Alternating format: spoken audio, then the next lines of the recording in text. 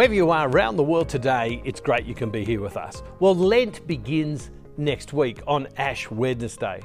For various reasons, I had cause to go back and to read the emails and the messages that I received last year during Lent. To be honest with you, we receive messages and comments from people all the time and emails about how they connected with us at Lent and have remained so ever since. One caught my eye of someone who wrote this: "Bruce, I'm so glad that I've joined your Lenten program. I'm a lapsed Catholic, but my God is still a big part of my life. He has given me life with all of its ups and downs. I'm so grateful that God still wants to know me. I'm so grateful that God still wants to know me." You know, for many of us who have sons and daughters, husbands and wives, friends, many of them maybe who are in some ways disconnected from God, maybe in some ways disconnected from church, people still know that God loves them and they're trying to figure out how to fit God into their life. Lent is an amazing time for you and for me to go deeper and for us to reach out to others. Would you send this link to others so that they can join us for this Lenten journey, and who knows what God might do during that time? Well, we are in this series called Walking Deeper. I have particularly loved this series because it has challenged me in my relationship with God, in my walk with God, to ask the question, am I walking deeper? To ask the question, am I walking in a more devout, dedicated, committed way with God? Because it's so easy when you're doing the church thing all the time to just fall into routine. And have you noticed that sometimes God's agenda and our agenda is different? Sometimes what God wants for us is different than what we want for ourselves. And going deeper means that we have to transform to say, God, I want ultimately your will. Easy to say, harder to do. Have a look at this from Luke's Gospel, chapter 5, verse 17. "One day while he was teaching, Pharisees and teachers of the law were sitting nearby.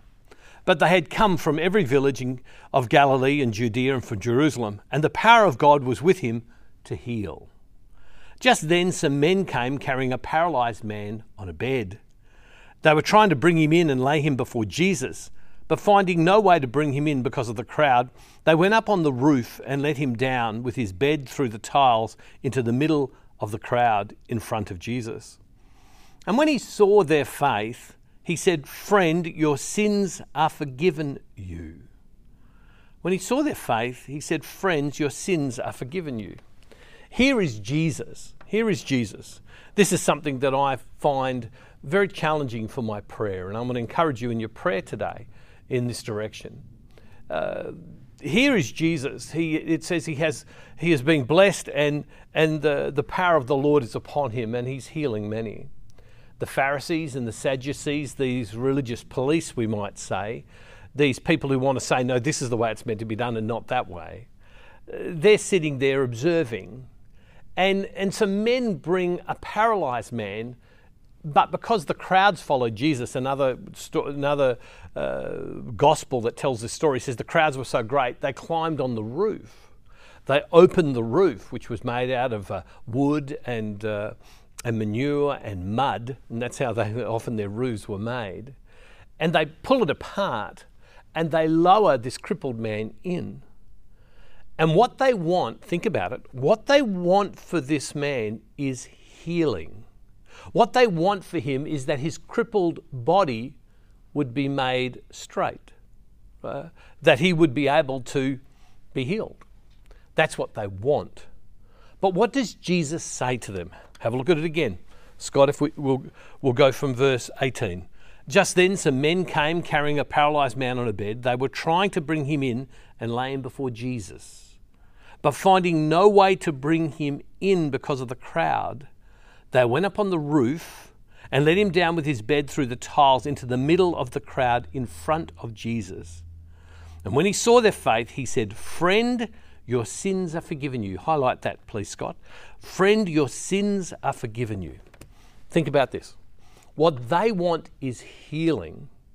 But what Jesus says to them, when seeing their faith, he said, "Friend, your sins are forgiven you." When he saw their faith, he says to the man, "Your sins are forgiven you." Now, there's a whole number of things happening here. Is that here are these men who come along and they want healing, but Jesus sees their faith, he gives forgiveness. And if we understand this, we understand that Jesus' main priority through all of his walking on the earth and establishing the kingdom was to bring forgiveness of humanity and to bring restoration, to do away with original sin and to restore, to give access. Forgiveness was so central to Jesus' ministry. And so more than they wanting healing, Jesus wanted them to be restored to relationship with the Father. That was his priority. And so often when we pray, we seek God and we ask God to do this and to do that and to do this. Sometimes for us, we have to stop and say, God, but what is your priority for me? What is your priority for this circumstance? What is your priority in this occurrence? See, sometimes God allows the difficulty, the struggle, the individual paths that we all walk as maybe the only way that he would be able to draw us to him.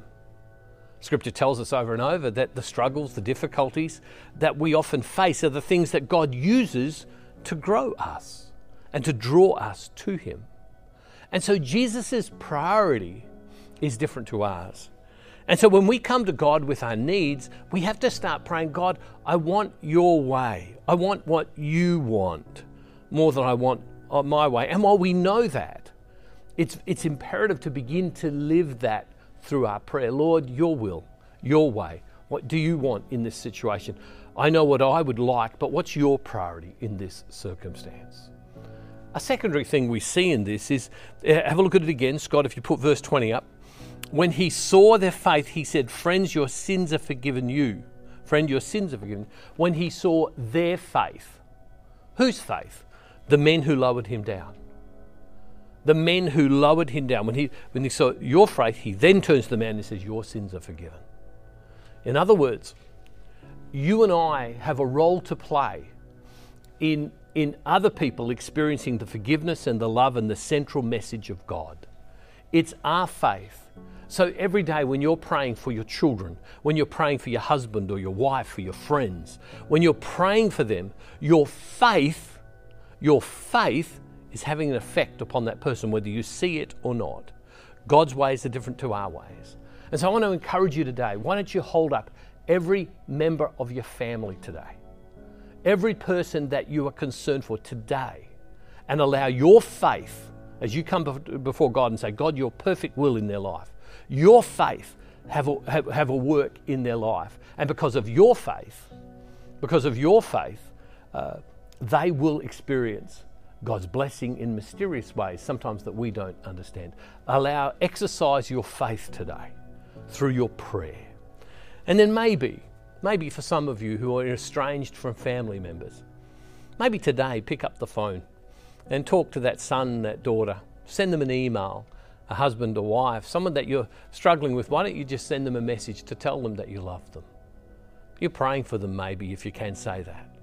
Allow your faith to have a bearing upon them, because God will see your faith and it blesses the other person. It's an amazing passage of Scripture for our prayer today. Loving Father, I thank you today that you're with us. I pray, Lord God, that you would allow us to experience and encounter you more deeply today. Allow us to exercise our faith, knowing that it affects others. Allow us to realize that your main plan, your main deal is that we would come to know your forgiveness. In other words, we would know the fullness of relationship with you.